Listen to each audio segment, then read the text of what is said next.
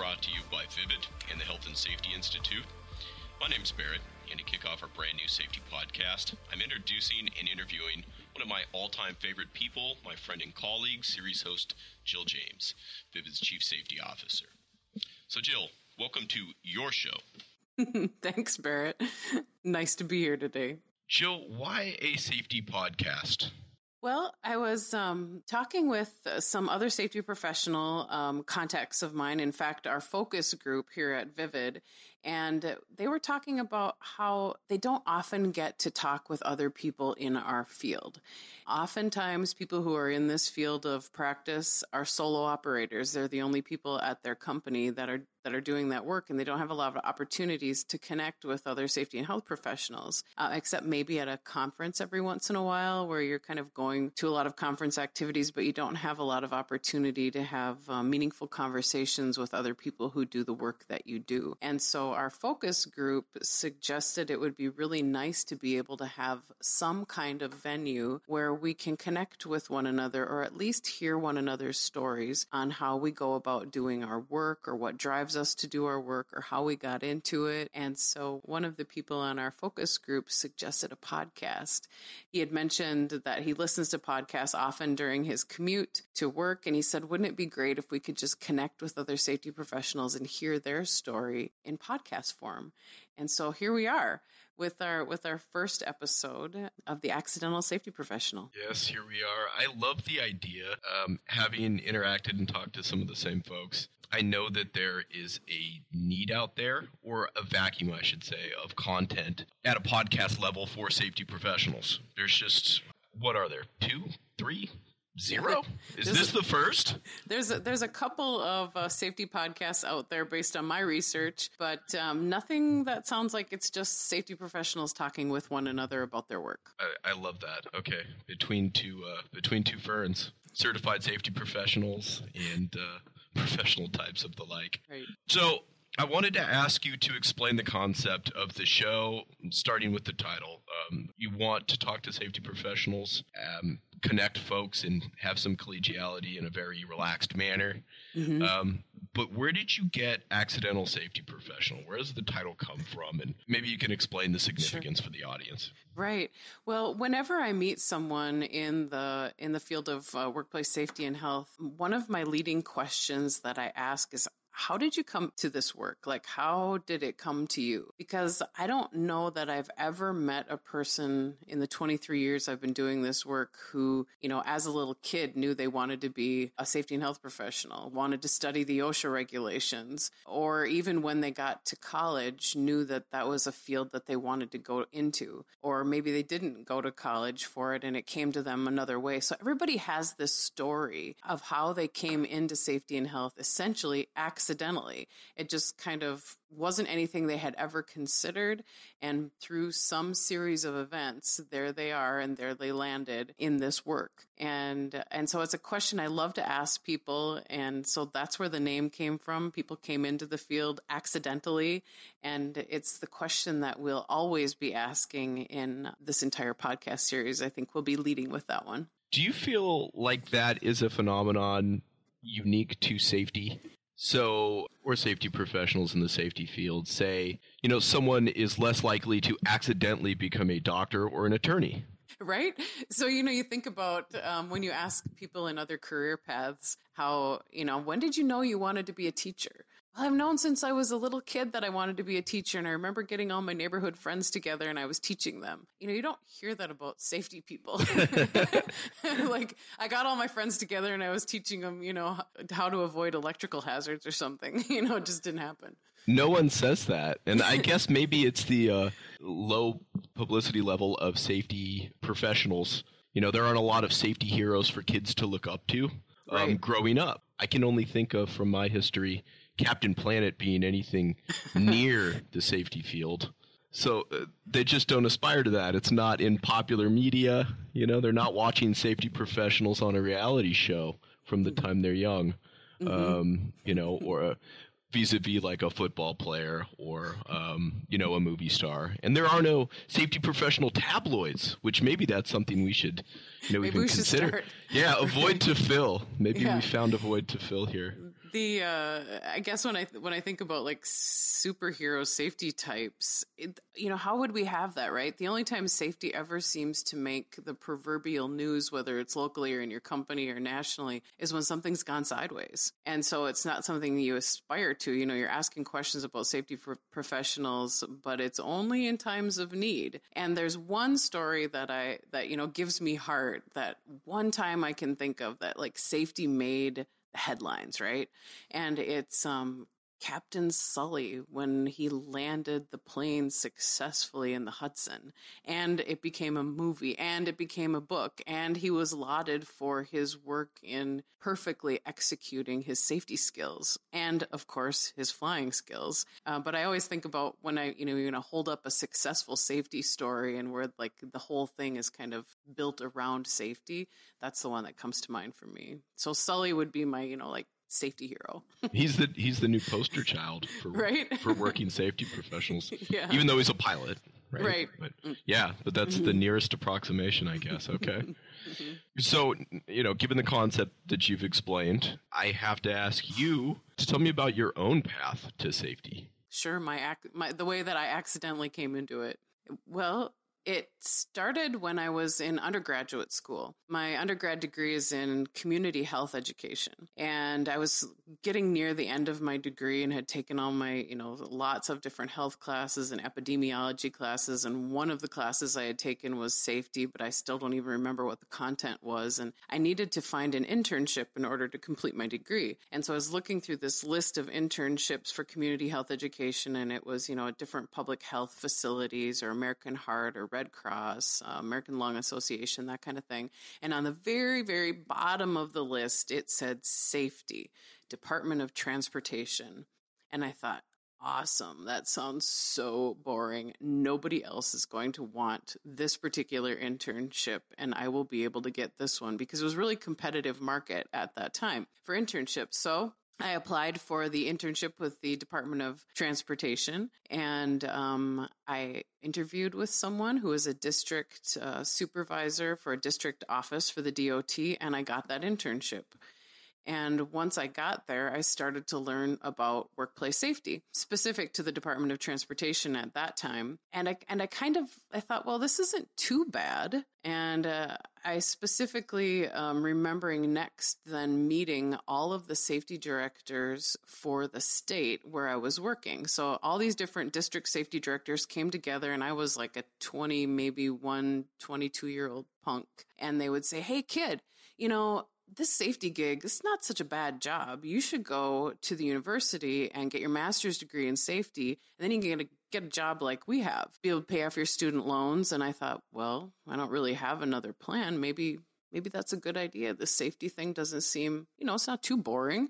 I guess you can see you can make a difference in the world. And so I applied for graduate school and got into the program that all those safety directors recommended and found myself earning my master's degree in industrial safety. And my family at the time kept asking me, like, oh, what kind of job are you going to be able to get? I was the first person in my family to ever go to college. And so everybody was very job focused and said, what are you going to be able to do? And I said, I don't know. I suppose I could work for like OSHA or something. So I was learning a lot about the OSHA regulations and kind of getting into the study. And I was nearing the end of my graduate work and needed to find another internship. And at that time, I was offered a long-term internship for like 6 months with money. And that was also an unheard of thing with the Department of Military Affairs. And I was working at a military installation as a civilian in an environmental health and safety department. And while I was there and doing that work, my old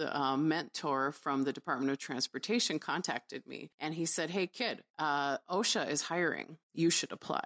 And so I did that and listened to him and interviewed for that job and landed my first professional job in safety with OSHA. And I was an investigator with OSHA inspecting general industry and construction sites for the next 12 years. So that's how I accidentally got into it, basically by kind of listening to the mentors that were kind of taking me by the hand and leading me along the path. So when you were in college and you were studying public health and that was your focus, what kind of future did you envision? So I loved the education piece of public health. And, I guess I imagine myself just working on educating people on how to stay healthy. But at that time, specifically, now we're talking the late 80s, early 90s.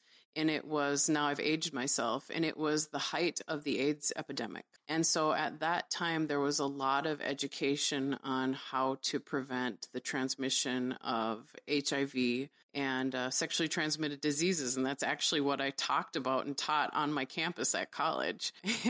And so I imagined myself doing some advocacy work to, interrupt bad health choices or to educate people on, how to avoid diabetes, things like that. I guess that's what I just imagined myself doing, a lot of education in my career, but I didn't know exactly where it would go. But I knew I felt strongly about advocating for people, particularly when I was doing that work on HIV and AIDS back in the early 90s. And you enjoyed that educational aspect of public health and getting in front of groups and presenting. That's something you were not only comfortable with, but, hoping to pursue professionally. That kind of travel around. You've got the added good vibes of tackling important public health issues that are fascinating and, genuinely making a difference. Was that kind of your mentality there? I guess it was. I really hadn't thought about that piece before, that I really jumped in with both feet and doing education without having a big background in like public speaking or anything. But I think at that time, you think about a young college person talking about making safe sex choices and how intimidating that might be for some people. I don't ever remember feeling intimidated about talking about the subject because I felt so strongly about getting the information in the hands of the people that needed it to be able to protect themselves, that even as a young 20-year-old, I didn't think that it was weird that I was talking about it, or that I was getting in front of large groups or going into dormitories to talk to students. I guess I've never really reflected back and thought about how maybe unusual that situation was, but I didn't have any qualms about doing it. And so when I got that interview with the OSHA people, and I was sitting across a table as a young 20-some-year-old just out of graduate school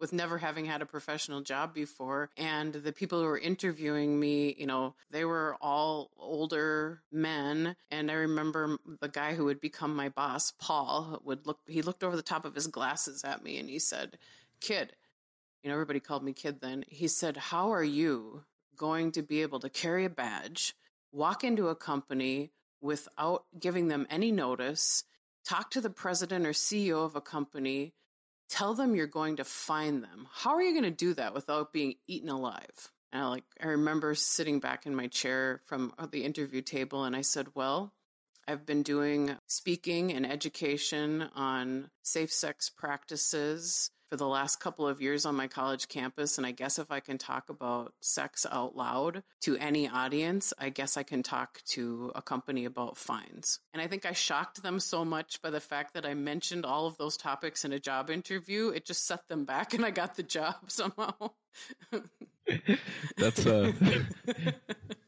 That's a great first impression to make. Right. Seems like you had this combination of just bold certainty. Some of it just a credit to youth, that when you're a younger student or young person and you're doing some work that feels important to you, you don't necessarily consider how speech or certain information may land with, ears that are of a certain age, perhaps, or experience level. Exactly. The uncertainty or certainty of youth was definitely, in that case, turned out to be in my favor. So tell me about the folks who interviewed you, your first day on the job. What was it like to earn that opportunity and then, go home and explain what you were doing to your folks, and your family? I don't really remember my first stay on the job very much, but what I do remember is getting the offer letter in the mail, and like snail mail offer letter. And I was living at my parents' house at the time, and I, went to the mailbox and I see this letter that came from the government, and we had a really long driveway, and I had that letter in my hand, and I'm like, oh my gosh, did I get this job? Didn't I get this job? Is this an offer letter? What is this? And I'm walking slowly up the driveway, and I'm opening the letter, and I see that it's an offer letter, and I see the amount of money that I've been offered, which in retrospect was a pretty small amount. But what struck me was that it was more than my father had been making at his factory job that he had been at for over 20 years. And I knew that was a really big deal. I knew that I had this huge responsibility that I now, as some young person out of college, had earned an opportunity to serve in a way that took my dad, more than 20 years to even get close to. And I just really remember feeling the gravity of that responsibility and thinking, wow, what did I just do? Like, stuff's got to get serious now. They're going to give me a badge. They're giving me money. I've got all these responsibilities. This is a big deal. It's a really big deal. Yeah, today they call that adulting. Right. And that experience is really unique. You will get, I'm trying to think of some equivalent for today's youth, you'll get a letter in the mail from a college saying you were accepted or you weren't accepted. But before that, you're going to get an email most likely anymore. And you just don't get job offer letters, I think. It's that the idea that you're going to figure that information out or it's going to come to you via mail is completely foreign to me. Mm-hmm. So, how cool is that to kind of have that moment, in your hand and it's got a dollar figure attached to it. Yeah. It was a big deal. Adulting, that's a very good way to put it. And maybe that's when my adulting started. Yeah. Yeah. And then probably next was, when I actually got there, and the training when you start with OSHA, at least for me and the agency that I was working at, I was working for a state OSHA agency. And it was 6 months of training. So it was 6 months in the office, in the main headquarters office, where I was just learning about the processes, all the government forms, all the processes, all the criteria for writing a report, what made a report solid and something that could be upheld legally, and then all of these interpretations and all of these directives, and if you're in this situation or if you're in that situation, and literally volumes and volumes of those things we'd go over for the first 3 months. And then the next 3 months was in the field with mentors. And I was assigned 3 particular mentors, Richard, Dale, and Bob. And they would take me for 2 weeks at a time. And I would go in the field and do investigations with them where I was essentially shadowing them. And then they'd give me little job responsibilities along the way. And so for the next 3 months, I rotated between those 3 men who had all been in their jobs for a very long time, all former military guys, all had their unique personalities and perspectives and approaches. And I kind of looked at them as like some kind of buffet. I thought, well, I'm going to pick what I really like from each of these and kind of adopt it into my own style, because I had no style at that point. And so I looked at what I liked from each of them and, tried to come up with who am I going to be in this job and how am I going to do it? And they were really gracious to me and really took me under their wing and were fantastic mentors. So I forgot to ask this earlier, but was there a scenario where, jumping ahead a little bit, you ended up at your father's work environment for an audit or an inspection or any sort of safety-related call in your official capacity? No, I didn't. And actually, when I was in that training, those first 3 months, they really talked about conflicts of interest. And so investigating your own family's business would have been a conflict of interest. And so I wouldn't have been able to do that. So, for example, after I had gotten my job, my future fiance and I were living in this community, and he had gotten a job at a fiberglass manufacturing company. He was an accountant, and so he was the company's controller. And that company name ended up on my inspection list. And we got the names of the companies to inspect, and I saw that on there, and I thought, whoa, I can't tell him about it, and I can't do the inspection. And so I called my former mentor, or my continued mentor, Richard, at the time. He was the closest person to me geographically. And I said, Richard, his company name came up for inspection. I can't do it. Will you do it? And he said, yes, of course, I'll come there, and I'll come on, whatever date. He and I set up a date. And I did not tell my fiance because I wanted him to be as surprised as the company, and that would have not been appropriate for me to do. You never tipped off anybody where you were going. And so Richard showed up to do the inspection, and my fiance came home from work, and he's like, so we got inspected today. I'm like, yeah, I know that was going to happen, but Yeah. I couldn't tell you. So my dad's factory wasn't in my inspection territory, and if it was ever inspected, it wasn't by me, and it could not have been. You would have referred it out. Yeah. So we've got Bob, Richard, and Dale, your three mentors. Yeah. All male, all former military. And I wanted to ask you, what was the environment like with, Minnesota State OSHA at that time for a female? Yeah, there were very few of us. Most of the women that worked for the agency worked in administrative roles. There were just a couple of us who were women in the field, investigators, and I was assigned to a geographically rural area. So my first inspection territory was 10 counties along the Canadian and Dakota borders. And the office that I reported to had, I'm remembering, 2 women. One was a woman who was a safety investigator who came up through the ranks, who had started as an administrative assistant and had been there for like 20 years, and she became an investigator. And the other one was an industrial hygienist who was, educationally trained to be an industrial hygienist. And then there was me. And so in that particular area, and at that time, there were 3 of us, and the headquarters office maybe had 2 more that I can think of. And so in terms of like female mentors and being with other women, there weren't a lot of us. And so that was a whole different experience. My mentor, Richard, he hadn't worked with women in the field before. And so he never knew like how to refer to me. And he was super proper, so proper. He was a guy, like, I'm sure he ironed his blue jeans. Everything was proper with Richard. And so he didn't know how to like address me. And so sometimes he'd call me like guy because he just didn't know. He wasn't sure, like, should I call her miss? Or, his language is always proper. And so he'd sometimes be like, hey, guy, and we ended up becoming very close friends, but he really did not know what to do with me at first. So you had to relocate to a different part of the state to work this beat regionally, right? Yeah. Mm-hmm. Okay. So you had to go find a place, get settled, bring your fiance along. Mm-hmm. Okay.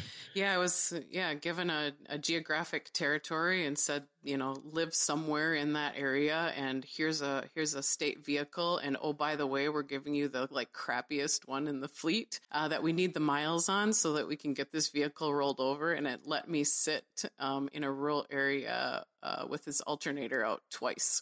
Do you remember the make and model?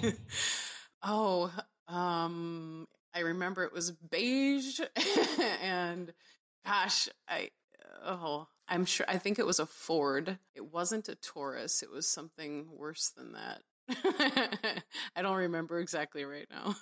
Beige Ford Taurus. Yeah, that sounds like a government. Yeah, a government ride circa 1990. Right? Was it the station wagon model? That's really the only question I have in my mind. No, it was a 4-door model, and when it left me sitting on the side of the road, I called Richard, and he was the closest person to me, about 3 hours away. And I'm like, Richard, I'm stranded on the side of the road. I had my bag phone, with its big antenna, and I'm like, somebody's got to come and get me. And so he did. So I've heard you tell stories about these, these mentors you had, these male mentors early on in your career, and you always have a fond recollection to share. A different instance or a different story, or some tip you picked up that was just unique to one of those individuals. I've yet to hear any stories about those female relationships with the industrial hygienist you mentioned working with, and the other gal who'd come up through the ranks of state-run OSHA. And I'm just wondering about, their path to safety was different than yours. What were the kind of bonding points? What were those experiences like, especially early on, since you're brand new there? Right.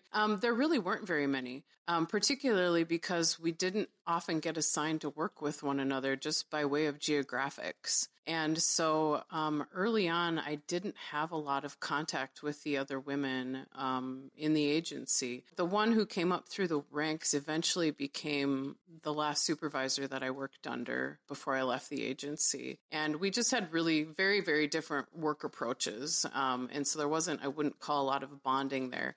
But I do specifically remember two women. One was the person who was, this is the world of OSHA, called the fat cat clerk. Now, that might sound like kind of a naughty term, but it stands for fatality and catastrophe clerk. And so her job was to be the intake person every time there was a fatality or catastrophe. Imagine having that job. So every phone call that came in where someone was absolutely at their wit's end because someone had just died or had been seriously injured, she would take those calls and she would gather all the information that was needed to be able to assign an investigator to whatever the situation was. So she needed to de-escalate a lot of people at their worst moments, gather the information that was needed so an investigator could go and do the work. And she's just a fantastic person, still is a friend of mine. And she eventually became an investigator herself. And when I got pregnant, which was also something that was really rare, my boss at the time, that guy who looked over his glasses and looked at me, "How are you going to handle this job, kid?" When I got pregnant and told him I was going to have a baby, he about freaked out. He had never supervised anyone who had ever been pregnant before as an investigator.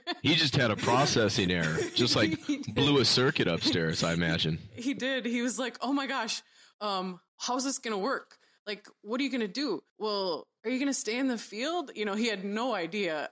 And I'm like, "I don't know. I'll figure it out with you in HR and we'll make it work. Don't, calm down, Paul. It'll be okay." I'm shocked that he didn't have a paid family leave policy just in his back pocket, like ready to hand over to you. Here's your 6 months. We'll see you. It's going to be great. We're going to job share when you return. Yeah, it was, none of that. None of that happened.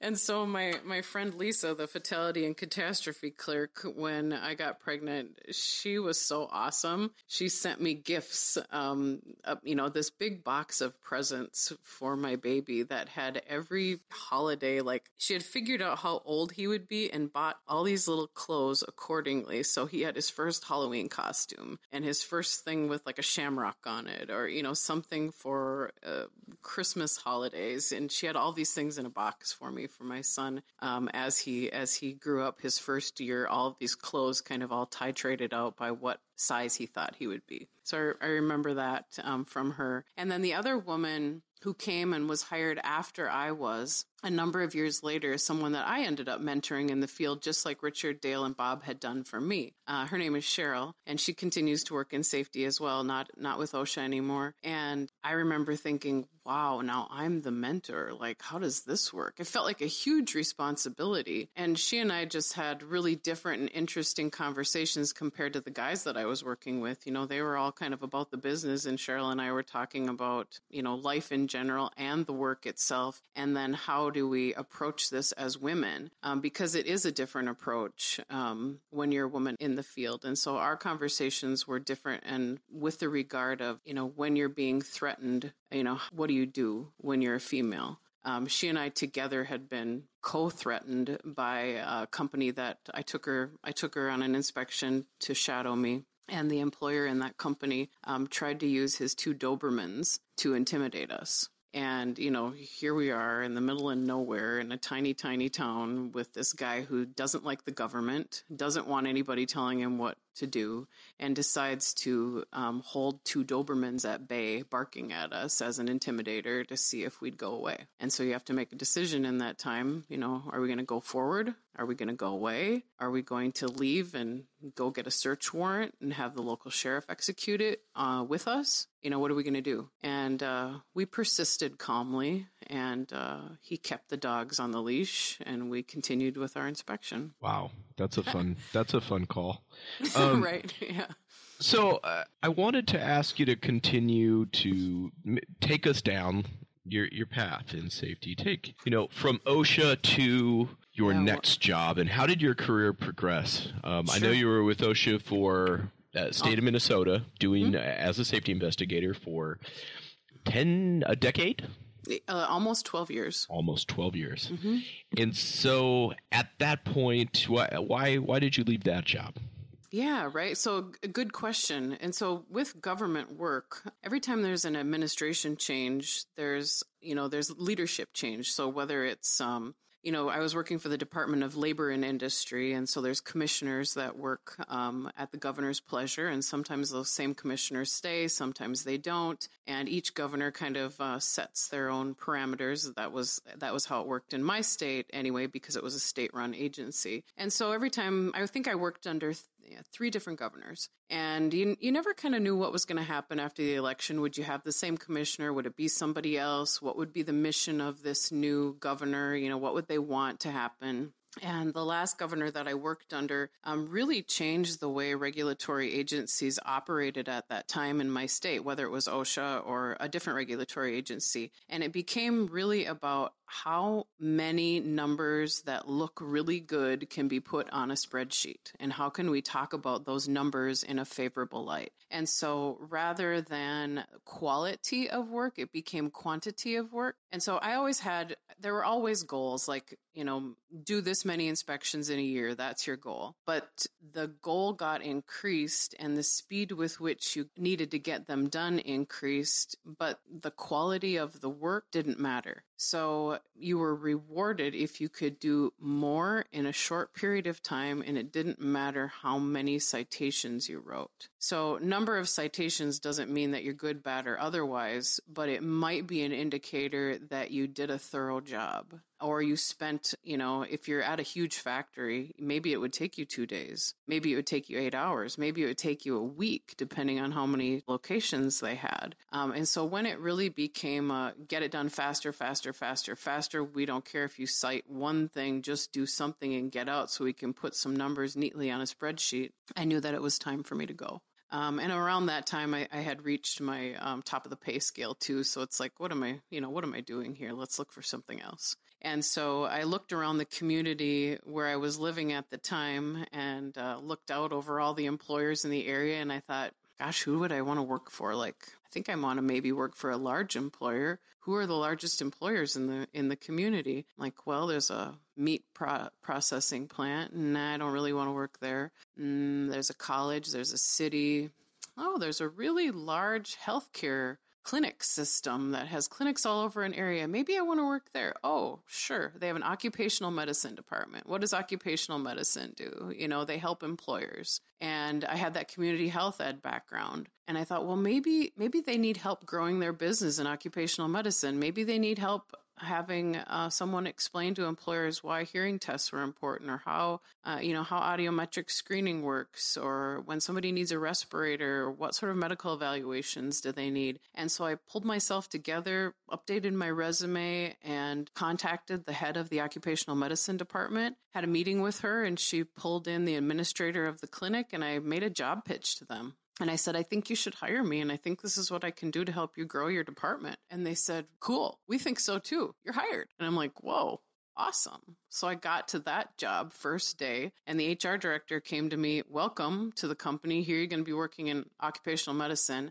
Hey, by the way, we've been at this for like a long time. The clinic's been together 60 years or something. Never had anybody do employee safety here ever for our 1,000 employees. So can you do that? It's part of your job. We wrote it in the job description.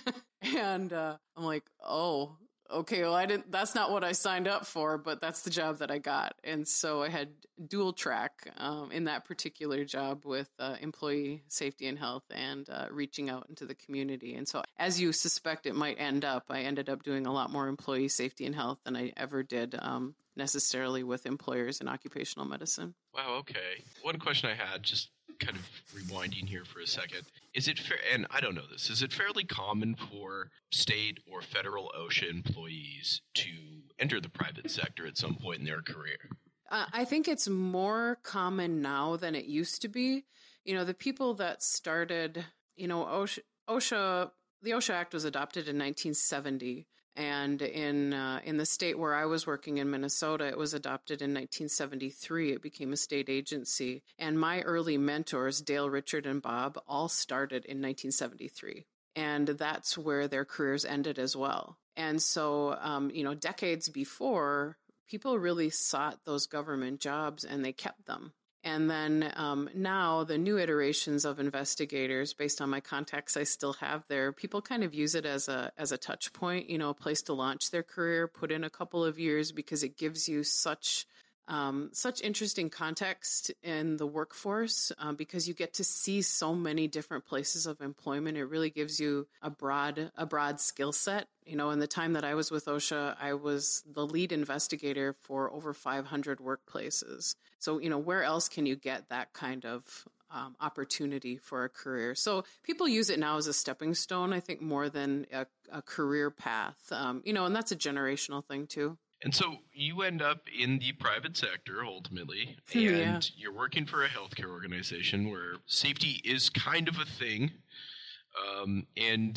But that's not necessarily the job you were wrangling for. You weren't trying to be their occupational safety professional for their workforce. No, I wasn't. And just kind of got stuck with the responsibility. Reluctantly. Right. Yeah. So what was the pushback like for you? You know, you'd pitched one thing, you'd earned this opportunity, here you are, you're excited about it, and wanting to transition into more of a business role, business intelligence, business development role. What was it like for you to be, you know, asked to do that in the organization? And what was your expectation, you know, when you reluctantly agreed to take that on? It was such a hard learning curve for me. I was absolutely not set up for that. You know, think about the fact that I came from my one and only career where I had a badge and a literal stick. You know, I could compel people to do things with the law. An actual safety cop. Yeah, an actual safety cop. And you know, whenever I would leave an inspection, I thought, man, I feel sorry for those people I just left, that safety professional who's got to do all that stuff I just told them they had to do, because, God, I wouldn't want to have to do that. And then there I was in private sector having to do all that stuff. And so, you know, I approached that job and I remember, you know, finding the first thing that I really wanted to address, which was a fall protection issue on the roof of the clinic. And I thought, well, this is bad. You know, I've got maintenance employees up on this roof. You know, they're working near the edge. They could, you know, fall. They don't have any fall protection plan. This is a bad thing. So I wrote up like this giant email to the administrator of the clinic, and I laid out my case just like I would have for OSHA, you know, the cases that the Attorney General's office loved of mine because they were so detailed. And I sent it his way and said, you know, this is wrong. Here's why. Here's a way to fix it. This is what we need to do. Here's how much it's going to cost. And I got like huge pushback, a hard no, an absolute no. And the response was, too many words, 1 to 2 sentence max, maybe a couple bullet points. And by the way, this situation, is anybody else in our space even dealing with something like this? I don't think so. So yeah, go away. And I was like, oh no, like big fail. And so that was my introduction to real life business practices, where safety and health professionals have to really be skilled salespeople as well in explaining and triaging their needs and how they approach things. And while I didn't end up liking that administrator very much, he really taught me a number of business skills in very, very quickly, or at least I caught on to them and thought I need to completely change my approach. And this isn't a guy with, two Dobermans in No. a small town. This is a guy in a suit in an industry where, safety concerns have been, I'd say, on the rise in terms of prominence nationally, with labor groups, etc. So what was the lay of the land there? I mean, just to characterize it, like if you had to grade them looking back, when you started doing occupational health and safety for them, seeing as how no one was doing it, what did you wade into? Like, how thick was the swamp? It was very thick. I would give them like maybe a solid D. In the list of things that employers have to do by way of compliance, just like the basic stuff, they were doing maybe 2 things that were required out of dozens. And that was because there were a couple of other people who had skills in those 2 areas. And so they were approaching and dealing with those. And so, I was able to have some successes in that job, but not others. And when it got to the not others, that was the part that compelled me to move on to my next opportunity. But, one of the successes was I was able to institute a mercury abatement program. And so if you remember mercury containing thermometers and sphygmometers, those things that take people's blood pressure that had the little silver mercury hanging on the wall, that was old school way to take your person's blood pressure. And we had a couple of those spill. And cleaning up a mercury spill is catastrophic because it's an element. Can't make it go away. It's there always. You can clean it up, but you have to clean it up through real extreme means and have to have professionals to be able to do that so that people aren't breathing in mercury vapors in their work. And so after the first spill, and I orchestrated the cleanup of it with the professionals and got it done right, and it was a pretty big price tag. Then there was the second one, and they're like, wait a minute, all these thousands of dollars again? So that's when I put the business hat on. I'm like, well, I worked with someone else in our purchasing department. And I said, how much would it cost to replace all of these with non-mercury containing versus how much we just spent on 2 cleanups? And got the math together, presented the mathematical facts, and pretty soon I was leading the charge of a full-on mercury abatement program and getting rid of all the mercury possible in 12 buildings, and was successful in that. And so that was a fun and fulfilling project as well. So there were some successes, but it also included, doing some math, making a case. So good lessons to learn. Sounds like, as it always does, it comes back to culture. And once you got a peek behind the curtain there and maybe a true sense of how that organization valued safety, like the actual safety and health of their employees, time to move on. It was time to move on. And, without giving the details of what caused that to happen, when I heard a sentence come out of the leader's mouth that was, we're not going to address that because I would rather beg forgiveness later, though what I was putting out was very grave concerns about exposures employees were having, I knew that it was time for me to stop collecting a paycheck at that particular place. Kind of icky. It was icky. So time to, the silver lining is it's time to start over, right? Let's go find something new that is fulfilling. Right. So tell me about shifting gears there in your next opportunity. Yeah, so again, I'm in the same community. I'm looking out the landscape of the community thinking, okay, where can I go next? I guess I was never a person that looked for, like through want ads or whatever. And this was, I don't even know if LinkedIn was a thing at that point yet, may have just been getting started. And I thought, well, there's a community college in the city I was living in. And I knew that they had a program called customized training. And customized training was a piece of the college that reached out into the community to provide education on lots and lots of topics that were, driven by employer need, whether it was soft skills training or welding skills or whatever the need was in a community, the customized training department would provide that. And I knew of the person who was the dean of the department at the time, a woman that I respected in the community. And I went to her and I said, Kathy, do you have anybody who's doing safety education for employers in the community? And she said, no, but we need it. She said, I've been looking for someone. The other colleges in the state have people who are doing safety training, and we've got somebody who's been trying to do it, but no one who has, your background or skill set. I think we should do this. And I'm like, great, this gets me back into education again, because I really liked that whole education piece, which has seemed to have been a theme in my career, I guess. And so I got that job. She talked to the president of the college, and they created this position for me to do customized safety training, which I thought was going to be like the best job ever. And I got there, and immediately within the first week, I knew that it was a bad choice. And it was a bad choice because primarily it was a sales job. So not only did I have to write my own curriculum and deliver it, but I had to sell it, pitch myself, price it, and do all of those things that I didn't have a skill set for and I really didn't have an interest in. And while I loved doing the training, the pressure to make the sale and hit my number, I'm not wired for that. Those are special people that do sales jobs, and I'm not that special, and I don't have those gifts. And so I knew right away, oh, this is not good. And I was there about just under 2 years, and my dean, Kathy, who I love, came to me one day, and she was always pitching me to an employer. You know, she was out doing all kinds of business meetings, and she came back to the office one day, and she said, Jill, I met this guy at this company it's a biotech and life safety company in a poultry industry. And I was telling him, you know, you should contract with us. I have Jill and she could help you guys out with so many things. And he said to me, why wouldn't I just hire her myself? Why would I contract through you? And so she came back to the office and she said, I think you're going to get stolen away from me. And 2 weeks later, I got an email from Jonathan, my next boss, with a job description and said, do you know anybody who might be interested in a job like this?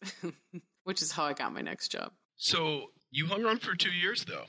I did, right? It was just shy of it, but I was looking the whole time. But I was kind of running out of options in my community. What was your biggest lesson, like biggest takeaway from that whole experience? That I just don't like sales. I mean, and like, I don't know, that's a hard word. I don't know that I have, like, I just want to help people. And I know that you can help people through sales, but I don't know that I had the skill set to kind of, the tenacity. Maybe I lack the tenacity to be able to kind of keep going after it day after day after day after day. It just didn't. It's not my strength. Sure. Yeah. Sure. Yeah. And so what are you thinking at this point in time? It's not the right fit. And where are you wanting to go at this point in your career? Yeah. And I really wasn't thinking about where I wanted to go other than out when Jonathan sent me that job description. And so it was sort of like manna. And I read it and I thought, this sounds pretty good. This sounds interesting. It's, a really large organization. They had multiple types of business lines in multiple states. And I thought, this sounds pretty interesting to me. And I liked him, the person who would become my next boss. And so it wasn't really so much of where I wanted to go as more it was like this job just sort of dropped out of the sky for me. And so I took it, and it turned out to be a really good career choice, and really built a lot of skills that I hadn't had before that I was able to develop.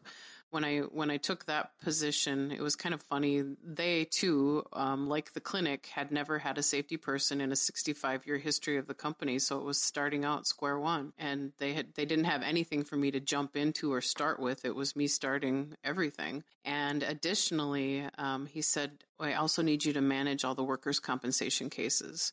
We don't have anyone who can do that job. And I had never managed workers' compensation in my life. I don't even think it was touched on in my graduate program. Like, I knew nothing. And he said, this is your job too. And so I really needed to get myself trained quickly how to even approach it. And turns out I was supporting 5 different insurance lines over 5 different states. And so I made very quick friends with one of our workers' compensation companies, and I asked them if I could take training from them, and they happened to provide training. And so I took a couple of sessions and seminars with them, and I was constantly on the phone validating, like, I'm going to do this. I'm going to make this decision. I'm thinking about handling it this way. What do I need to know about this? And they really held my hand for a while until I got going. And it ended up being an absolutely wonderful thing. I love doing workers' compensation case management. It was helping employees. It was helping my employer. And I was able to whittle their costs down very quickly by taking care of people in a way they hadn't before. But that company was not, they were so scared to hire an OSHA person. They were one of those employers who really didn't like a lot of government around them. And so they had this board meeting before they extended the offer to me. Jonathan told me afterward, and they were all like debating, should we hire her? Shouldn't we hire her? She's a former OSHA person. What if she's the safety cop? How are we going to handle that? Is she going to be able to operate, in the gray area? How's this going to go? Is she going to be bossy? All of that stuff. And Jonathan reassured them that I would be able to see shades of business gray, and they decided to take a leap.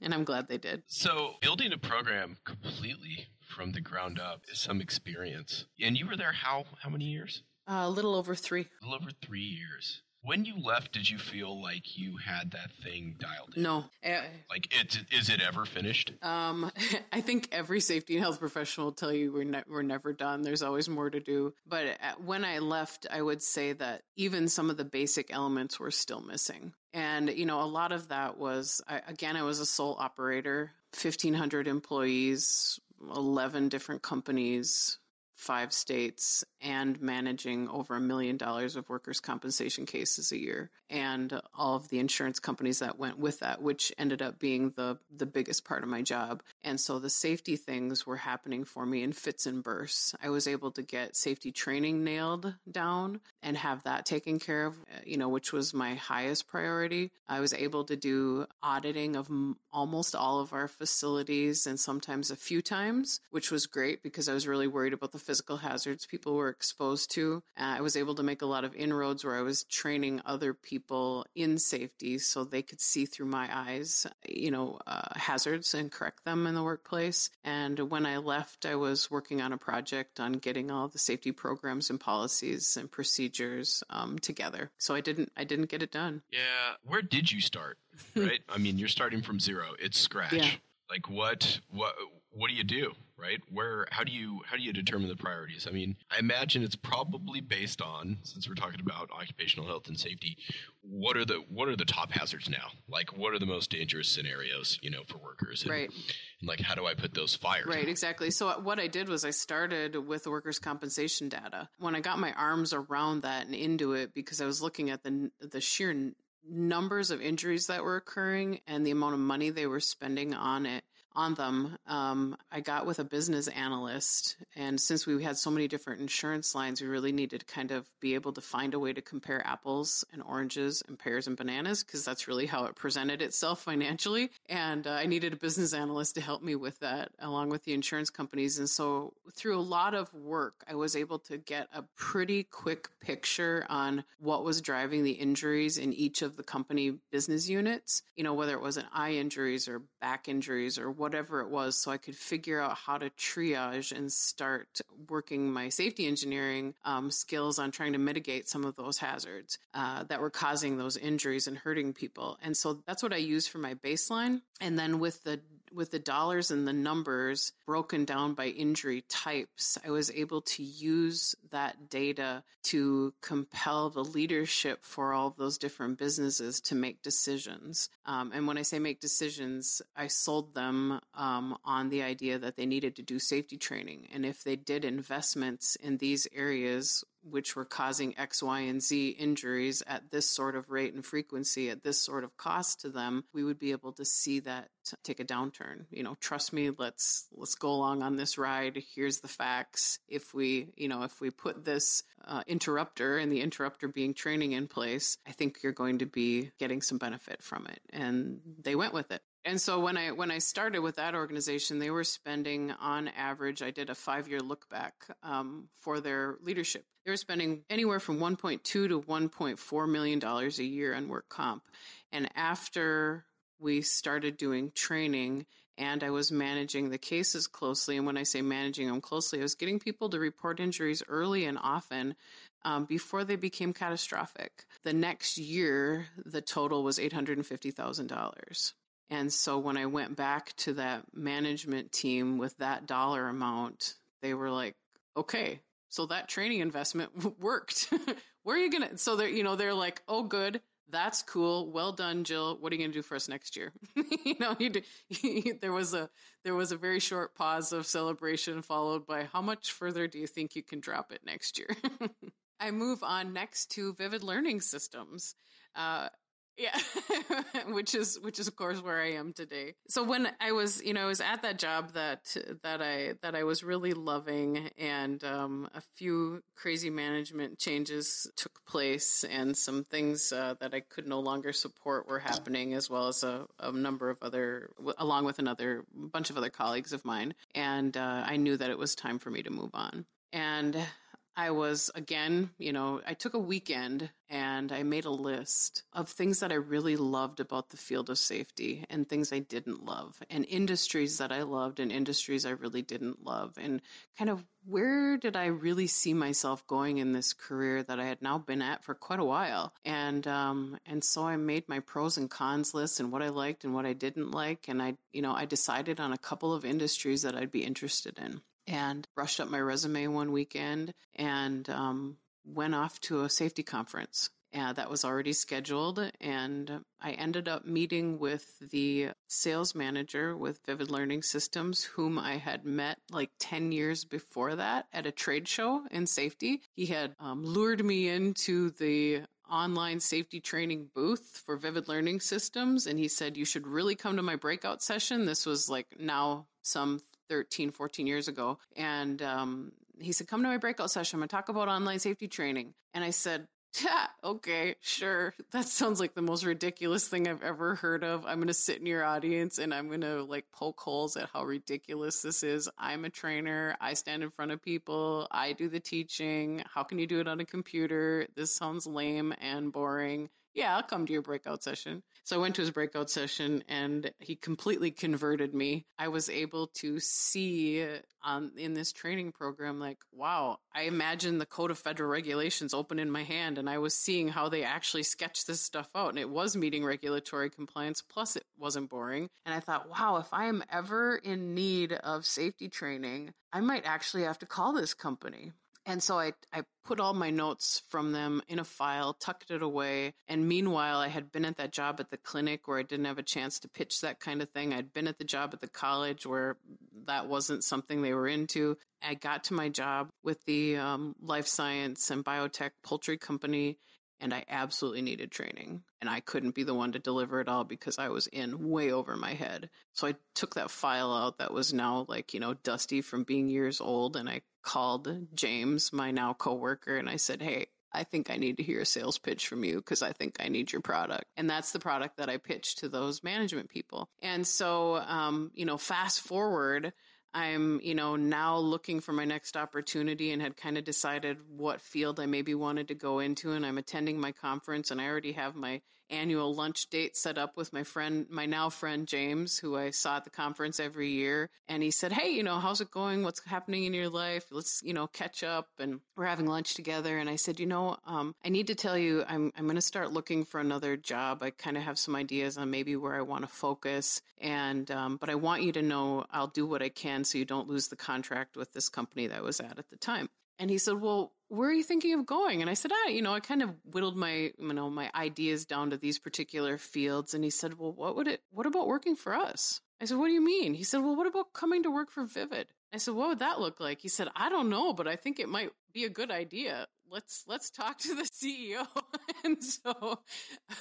and so that's how that came to be with an individual that I had met so many years before and just kept in contact with, and so that's where I am today. It's been a good coming up on 4 years now. But since we've been talking about education this entire time, and I really hadn't considered that what I've been doing in my career the last 23 years, it's that, so is it chief safety officer? Is it chief educator? Maybe it's educator, right? And so where does that education go? It goes to instructing our sales team to understand the work of safety professionals so that they're able to meet them where they are and talk with them about their work in a meaningful way. And with our customer service people and everyone who touches our customers through our company. But then there's more. And that's with the employers that are our clients that I get to interact with on a day-to-day basis. So I get the opportunity to talk with safety and health professionals across the country every day who are trying to solve their latest problem. Many of them have been at it a long time like I have and just need somebody to run something by and say, what would you do? Or here's what I was thinking. Or some of them are brand new in the profession, are just getting started just like I did so many years ago, and they really don't know where to start and need some guidance. Or maybe they just got the job and they're the HR director and they're like, gosh, I have no idea what safety even is. It was on some test I took one time, but I don't know what it all is. And so I get to do education from all kinds of different levels and all kinds of different vantage points. And I really love that about my work. Sure. Well, this seems like a natural ending point for us today, and I'm so looking forward to all of you joining me next time. We'll be able to hear other people's stories of how they became an accidental safety professional. For the Accidental Safety Pro, this is Jill James. Thank you for listening.